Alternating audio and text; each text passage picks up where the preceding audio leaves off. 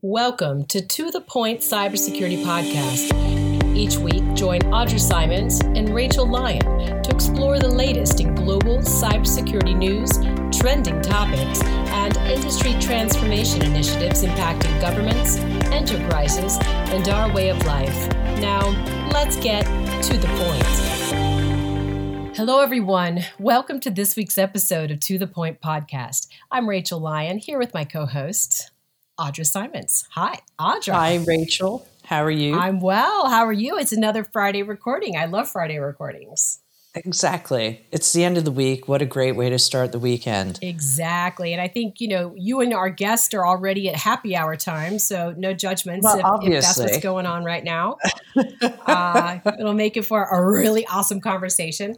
So without further ado, though, I do want to welcome back to the podcast Mikko Hypponen. And I know I butchered that, Mikko. I apologize. No.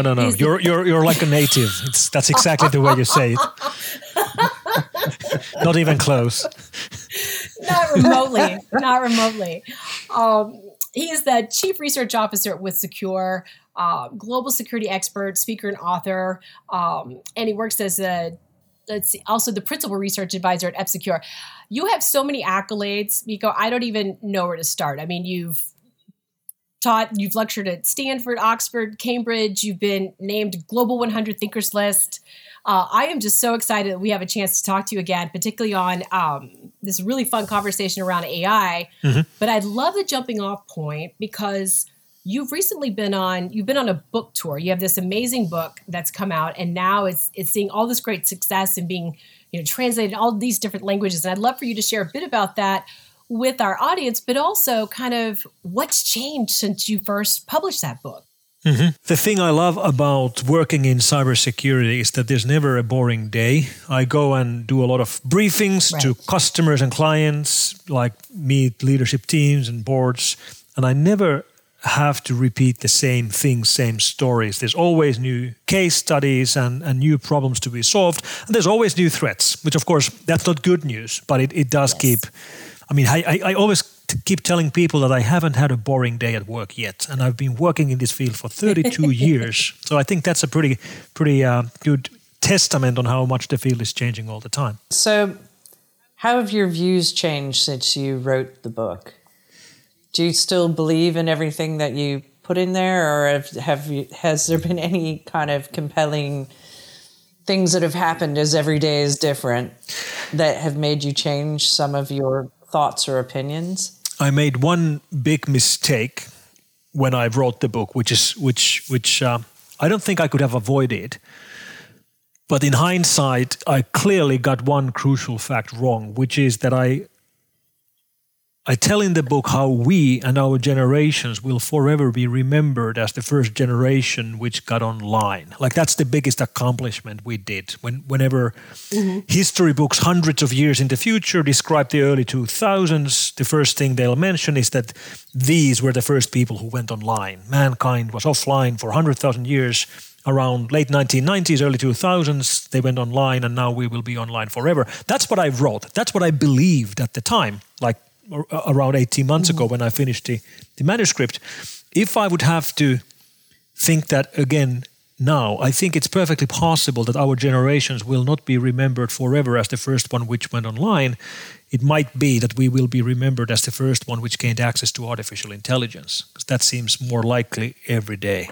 And that's pretty wild. The world is changing very quickly. Absolutely. There was this amazing SC Media article where you and the CEO of your company were quoted, and I have some of these sound bites that I thought were fantastic. We're living the hottest AI summer in history, and it's going to be hard to keep up.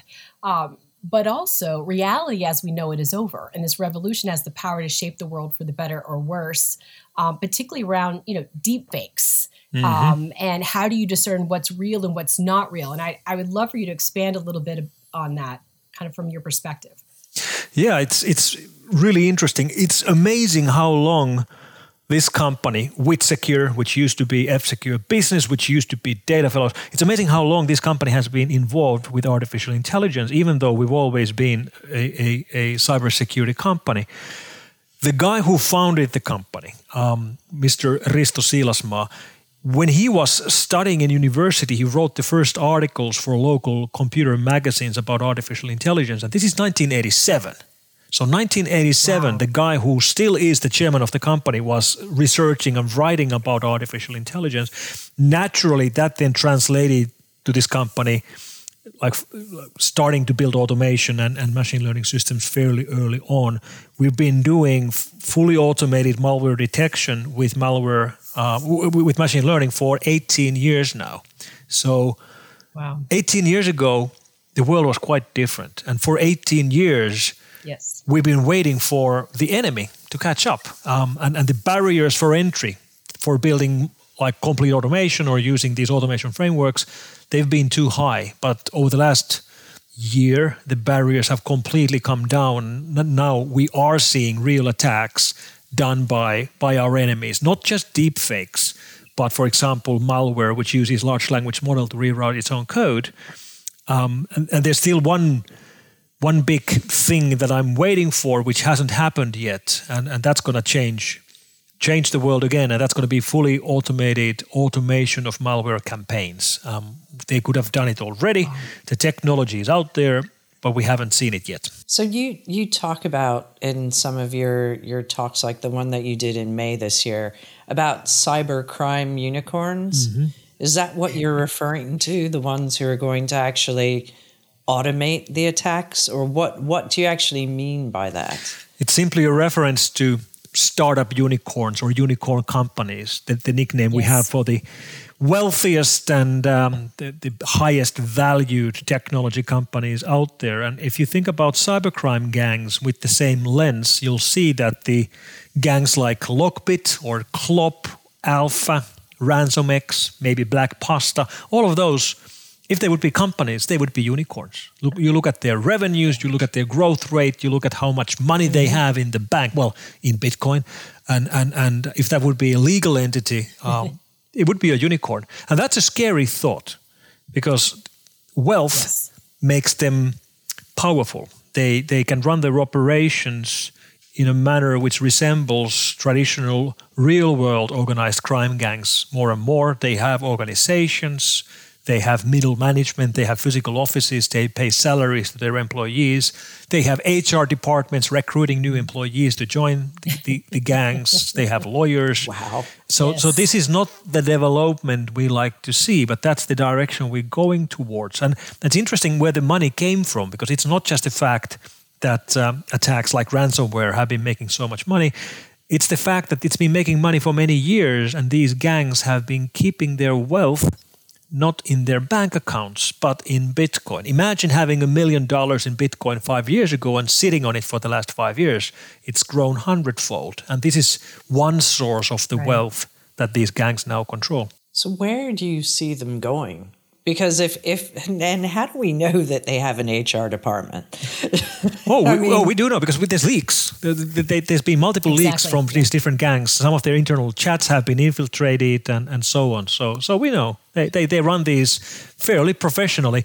We don't have direct evidence of this, but we believe, and I've been told by another researcher, that there's this one gang which has a business analyst working for them, where the whole job function of that analyst is that when the gang uses ransomware attacks against large companies, the first thing they do is to steal the financial figures and bookkeeping information, which they will then give to the criminal gang's analyst, which means he can come up with a money figure. Like, here's how much money this victim could pay us tomorrow. Here's how much money they have in their bank account, how many publicly traded stocks they have they could sell overnight, how much loans they have. And that totally changes the negotiation or haggling that the companies go through that decides to pay the ransom, because everybody tries to talk the price down, but in this case, the attackers know exactly how much money you have in the bank. Wow. Excellent. So they're looking at... You think it's excellent? I think it's horrible. Except, I think it's amazing that it has become that professionalized. So you have to think about when we do like marketing campaigns, or we go and we've done an event, we have a proposed ROI, like return on investment from that. This is like return on investment cyber attacks. Right. You got to hit your annual KPIs, Audra. You got to hit them. I know. Yeah. Sorry, I it's terrifying, but it's impressively professional. Mm-hmm. Yes. Yeah. The business of, I guess ransomware, and it's big business. It is big business. But we do have to remember imagine all the things that they could. The thing we have to remember, though, is that although we focus on ransomware as a particular problem a lot, for a good reason, it is a very real, very big problem. It's not the only problem. Things like business email compromise are making massive amounts of money as well. And of course, ransom attacks using denial of service attacks and just traditional data theft. But the thing that worries me about business email compromise and basically all kinds of scams is the automation we are likely to see thanks to large language models. Easy example is romance scams, which is a very well known and a huge problem, not an enterprise problem, but a consumer problem. But most of the scammers scam like one victim at a time, or maybe 2 or 3 victims at a time, and they can only scam the people whose language they speak. Imagine using these modern large language frameworks, which completely can automate the process of scamming from doing manual scamming to scamming thousands or tens of thousands of victims at the same time across all language barriers. These things are really powerful in the right hands and really destructive in the wrong hands.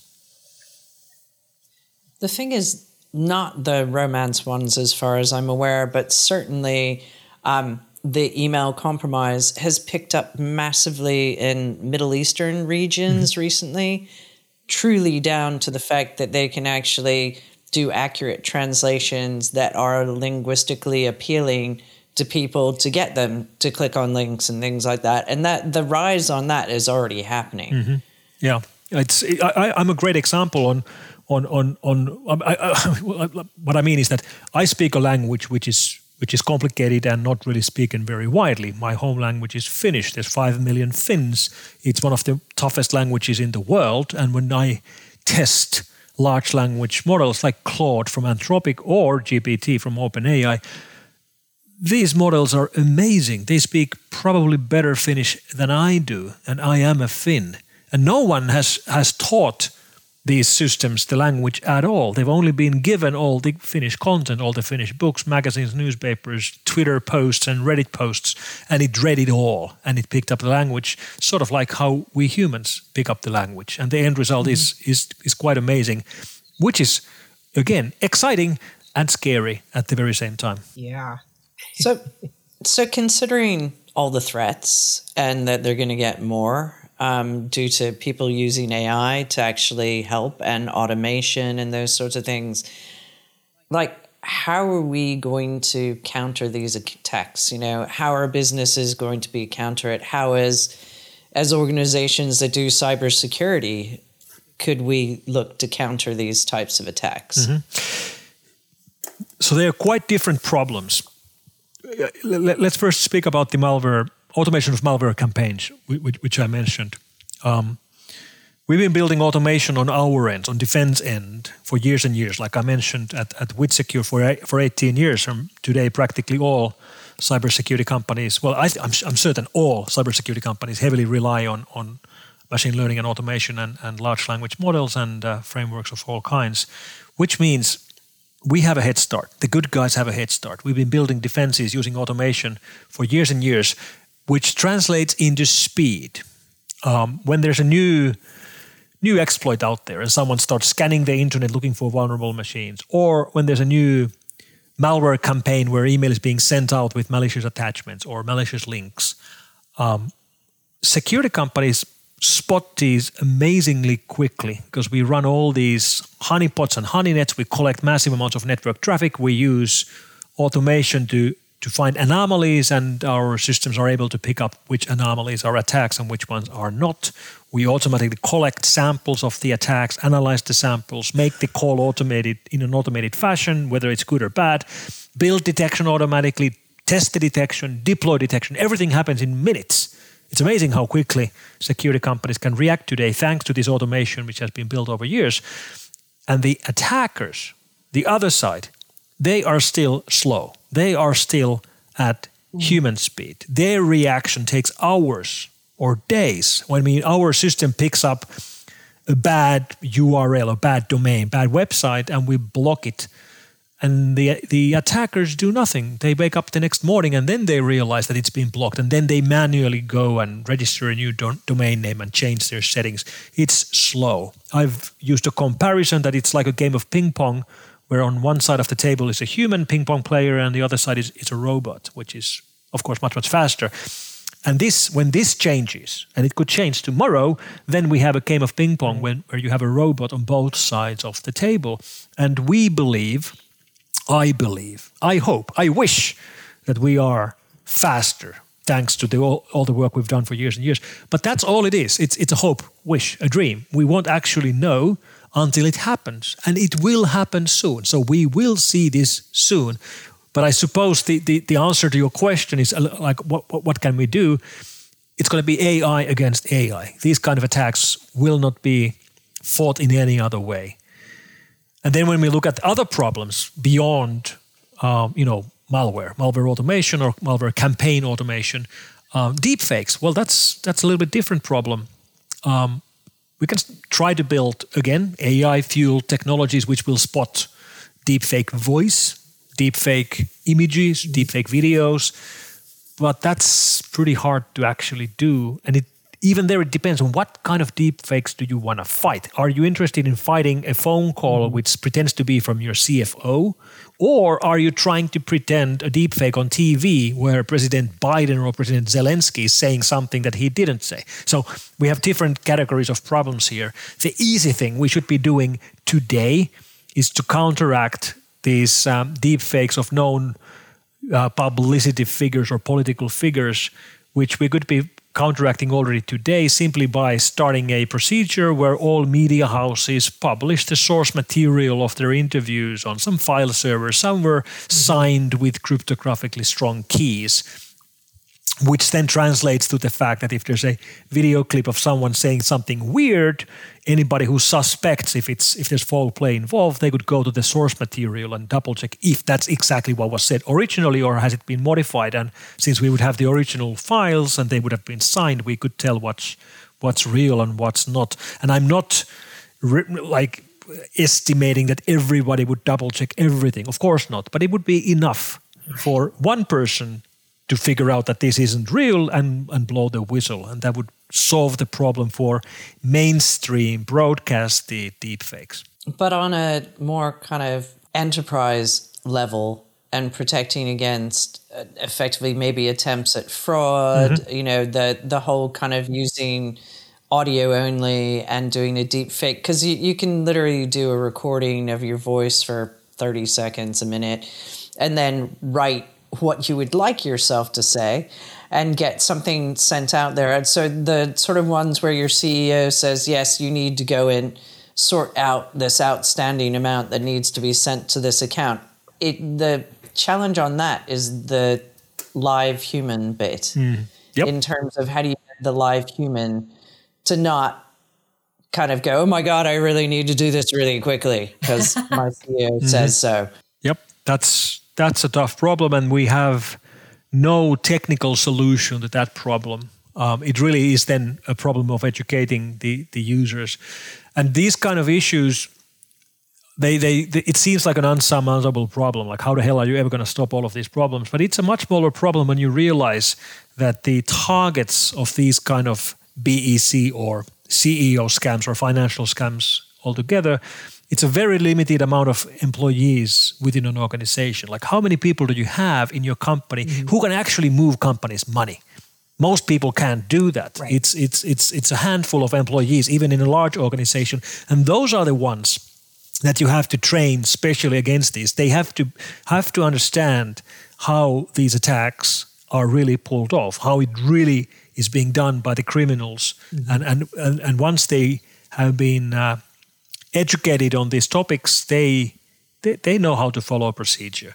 And some of the tricks these BEC scammers pull off, even without deepfakes, are are pretty remarkable.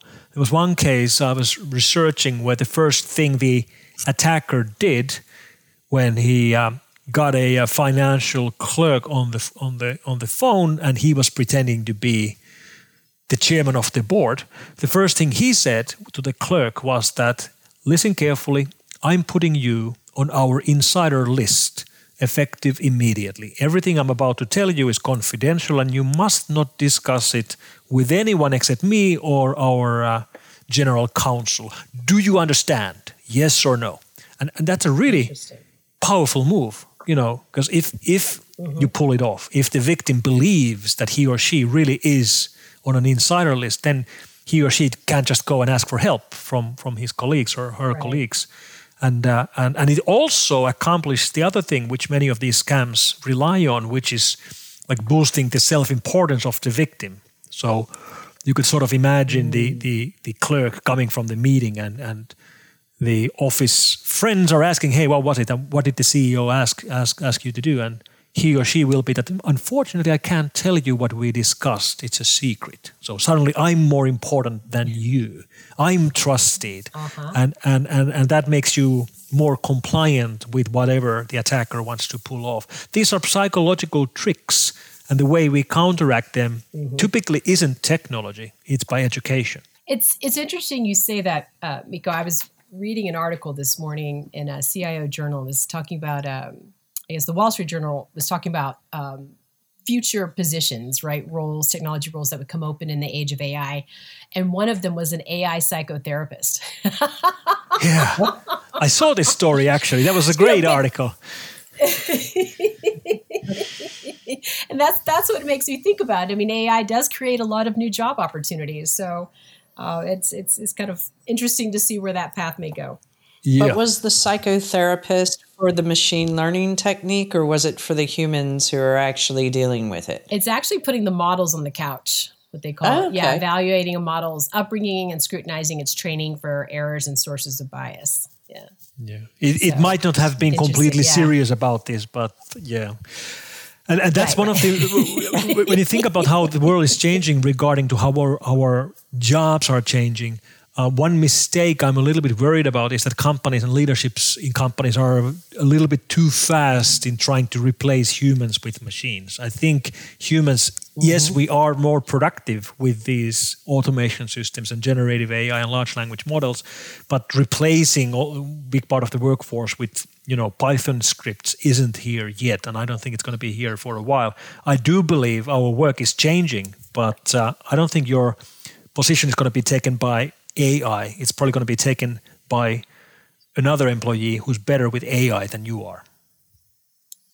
Right, exactly. It is interesting, like prompt engineering. I mean, that's bubbling up very quickly into a needed skill set. As ChatGPT and others have just exploded, and that's a very real upskilling need, right? And that's one thing why actually trickle down to seeing other people's prompts is actually really powerful. I especially see this when creating images. As you might know, when you use Midjourney to create images, the interface is Discord, the chat application, which means you'll see other people generating images in the same channel as you are, and you'll. I steal from their prompts all the time. They have nice settings or resolution modifiers, or they change the aspect ratio of the images, or they use specific keywords to get some kinds of lenses or camera types or film types. And if it looks nice, I'll steal it with pride. But the thing here is, though, I know when you generate these images, they're typically copyright free, or let's say Midjourney 5.1 generates images which are under Creative Commons 4, which means you could print the images on T-shirt and sell the T-shirts for profit, and that would be legal.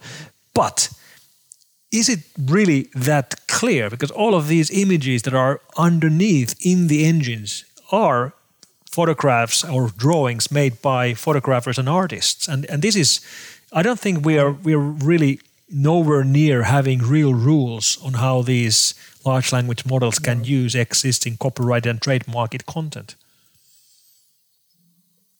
And that was the crux, I think, of the recent, the Writers Guild here and SAG-AFTRA strikes, right, in the U.S. What is the recourse if they just take your likeness and then use that for some other thing, and don't pay the artist for that creation? I mean, it's tricky, but I think that leads to a really interesting conversation on regulation. I mean, we're so early in the AI game, relatively speaking. How do you regulate that, or how do you address all these different areas of concern? Who has the right to regulate it? Mm-hmm. I think actors and singers and what have you probably won't have any real beef with the fact that someone's generating content using there's a movie and you can change the actors to whoever you like, as long as the actors are getting paid for it. If their likeness or voices are stolen and used by others, I think of course that's a much bigger problem. Then again, maybe they don't want to appear in a particular type of movie, and what kind of movies I'm immediately thinking about here. So this is a complex problem. We have new technologies which will be able to generate great benefits and great new problems. All of this is exciting and scary at the same time. Yes. But where do you see the regulation coming from? Because I know the UK were standing up saying, we're involved with AI, we should actually help lead the world in how we regulate it. And you kind of go, in comparison to whom? Which, where do you think that kind of regulation should come from? Should it be the industries that are being impacted, or government, or where do you see that, or where do your musings take you on that? EU has been building the AI Act already for 2 years. It's about to be ratified, and then it's going to be passed into laws in member states. We'll probably have real concrete regulation from EU in a year and a half, something like that. And then we'll see just how successful it was in doing what it aims to do. There's some things in the drafts of the EU AI Act that I really like. For example, the fact that when we humans are interacting with artificial intelligence, and it's not obvious that it's artificial intelligence, we humans should be told that this is AI, that this tech support engineer Jack that you're speaking with on the phone isn't actually a human. And I think this is important. Also, I believe that very big part of, for example, tech support will be done better by machines than by humans, because tech support AI has read and remembers all the manuals, and it has the full list of all possible problems in his or her head, and they can email or chat or speak with you just like a human can. But when we interact with things like these, and they are not humans but look or act like humans, we should be told. Also, I think it's important we must not be, when we get closer to more powerful models, we must not give certain rights to AIs, things like right for ownership. I know this sounds a little bit like science fiction plot, but if the idea of a self-aware superhuman intelligence is scary, what's even more scary is the idea of self-aware superhuman intelligence, which has $1 billion in its bank account. Ooh, yeah. that I agree with. Then it can just bribe itself to wherever it wants to go and do whatever it wants to do. And of course, these kind of technologies are probably superior in making money. They are probably well equipped in trading stocks or cryptocurrencies or what have you. If they can set up bank accounts or incorporate companies, they could certainly do that. And I think that's a prime example of a bad idea. So do the EU regulations cover things around privacy? So if I'm a human and I'm interacting with AI, how do I know that what I'm saying or how I'm interacting is actually, GDPR compliant? Yeah, it mentions both sides of privacy as it comes to teaching large language models or machine learning in general. When they're teaching the original models, where the information comes from, how they are allowed to use information, and if it's trademarked or copyrighted information, what are the rules on that? And then both the reinforcement learning, which is done by the companies themselves, but also the learning gathered from the interaction with the users. Well, what are the limits of using that information to train the models further? And when talk with companies which are writing their own internal AI policies nowadays, that's a prime example of what they're trying to fight right now. How to prevent the in-house lawyers from pasting drafts of confidential agreements to ChatGPT for rewriting them to be more understandable. How to prevent the coders from sending proprietary code with, API keys or what have you, secrets into Codex or Copilot or elsewhere. So this is a key on using these technologies as well. The benefits are enormous, but there are pitfalls that we have to be aware of. Yeah, absolutely. So I have a question for you that's a little bit running off on a tangent. I actually, when I meet people like you who have quite an amazing background and have taken quite an interesting route to end up where they are, I think it's quite interesting to discuss your kind of origin story and how did you actually end up where you are, because you've been a lot of places and it doesn't look like it's been a very direct route up the mountain. So it would be great if you'd be happy to share. Sometimes people ask me that, hey, Mikko, you're a cybersecurity expert. How do you become a cybersecurity expert? What's the road to becoming an expert? And I always tell them that, the way you become an expert in any field is that you pick a subject, then you work in the area forever, and then eventually everybody believes that you're an expert. Because that's basically what I've done. After 32 years, everybody believes I'm an expert, but there's no magic here. I've just been around forever, and I've seen the whole industry change from the very early days when there was no cybersecurity industry at all to where we are today, a multi-billion-dollar international behemoth. It's quite crazy. But I started as a programmer. I started programming as a teenager. I sold my first published commercial programs when I was 17, like utilities and games. Of course, I wrote a series of published adventure games early on in the 1980s. I was born in 1969, so I've been doing this for quite a while. In fact, sometimes people talk about how old the internet is, and I always mention to them that I'm older than TCP/IP. DARPA had the first IP networks running in December 1969. I was born a little bit before that, so. How old is the internet? It's this old. That's what I tell people. And the route from writing programs in 1980s to then reverse engineering malware is actually fairly straightforward, because writing code in 80s, if you wanted to get any kind of performance out of the systems, like my first CPU was 1 megahertz CPU, which is ridiculous considering how slow it is. So you had to write with the fastest possible language, which means assembler. So I wrote all these utilities and games in assembler. I didn't even have an assembly compiler. I wrote it in machine code with a assembly monitor, which gives you a lot of low-level expertise, which means you can look at other people's code without source code and understand what the code is doing because you've written so much code at the low-level assembler by yourself. So then in 1991, when I was at my first real job, working as a database programmer, and the company was also doing security work on the side, when we got a very first virus sample sent to us on a 5 1/4-inch floppy disk, my boss gave it to me and say that, hey, Mikko, you know assembler, can you try to figure out what this code does? And it took me several days because this was a completely different system. I hadn't done x86 assembler before, but I figured it out. I printed the code on a stack of paper and took a pencil and spent a couple of days, but I did figure it out. And it was kind of interesting. I thought, well, I kind of like this. It's kind of like playing a game of chess against an unknown attacker. They're trying to build up things that we cannot decode, and it feels kind of good when you can decode what they're writing, sort of like challenges. Exactly. And that's the road I'm still on. I did reverse engineering for several years. I built up our lab's functions, expanded our lab to 3 different continents and all that.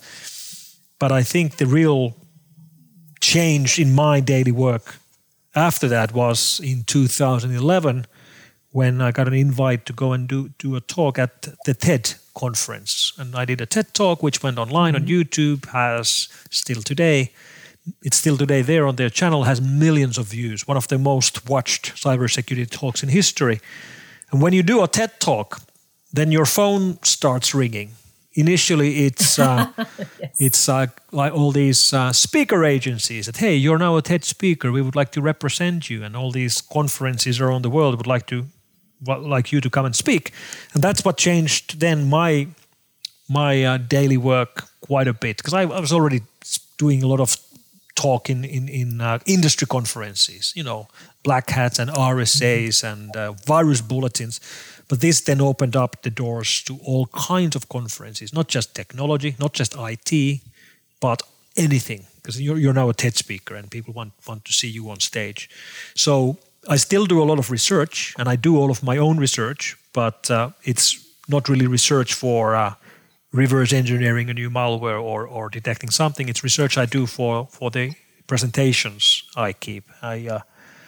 I've been doing it for over 10 years now, and I kind of like it. So when in your evolution, personal evolution, did AI first become something you actually really got involved with? I actually have the first magazine that I read, which had an article about artificial intelligence, and it's from 1983.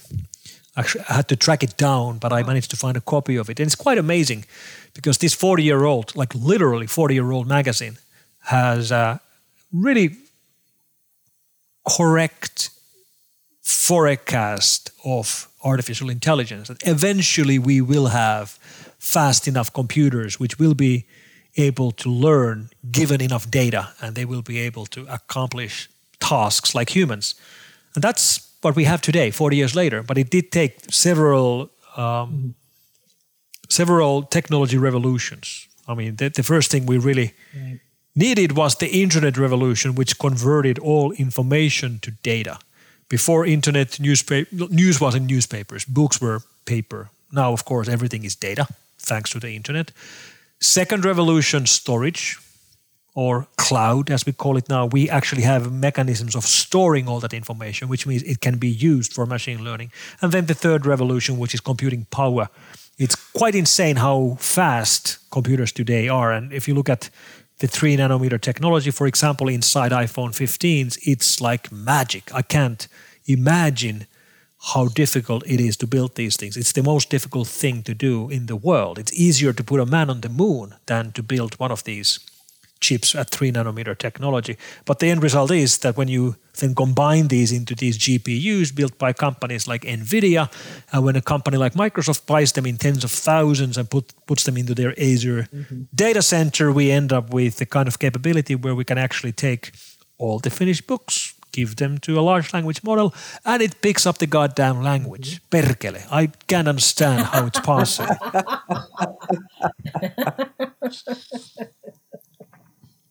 Excellent. Well, it'll make translating your book into multiple languages a lot easier.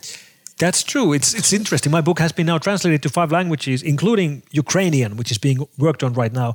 And all the publishers still use humans to do the translation. But I suppose their work is at least helped by large language models already. I would think so. So, looking forward, where do you think AI is going? I do believe we will see human-level intelligence, and the timeline I'm giving to that is that I think we're going to see it during my lifetime. I mentioned I was born in 1969, so somewhere in the upcoming decades. But I don't think it's too far away. And I also believe as soon as we're going to hit human-level intelligence, we're going to hit super intelligence right after that, because there's no limit or reason why the development would stop at human intelligence level. There's no law which says that intelligence and creativity has to come from humans or animals, or let's say from meat. There's no law which says that creativity and intelligence couldn't come from technology. So, yeah, that's where we're going. And it's, again, exciting and scary. But we tend to think that we control whatever we build. And here we might be wrong. When we are building systems which are smarter than ourselves, we might not be able to control them. Then again, we can't even control our kids. So how could we control these?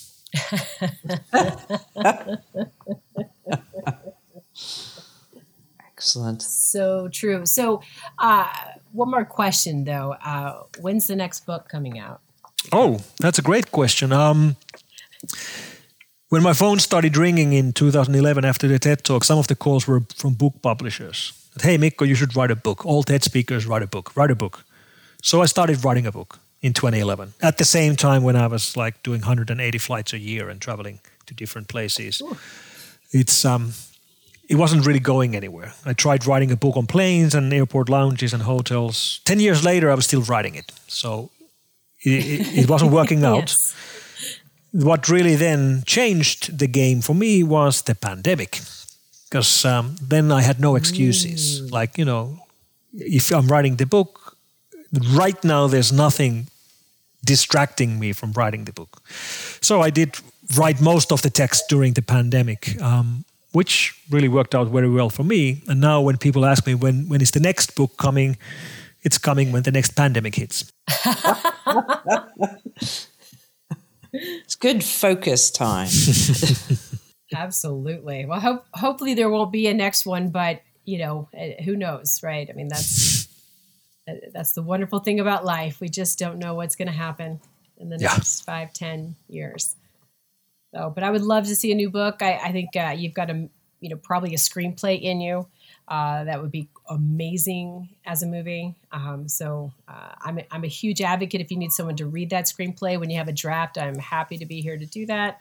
I'll keep that in mind. It would be so good. So good. Well, Mikko, thank you so much for joining us again. Been such a wonderful discussion. Really appreciate your thoughts and your insights on AI. I mean, it's just so interesting, all the questions we have around it and what's going to happen.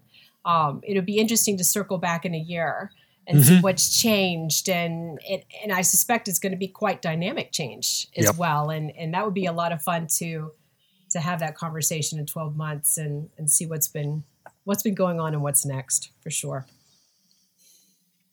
Thank you for having me. To all of our listeners, yes, thank you.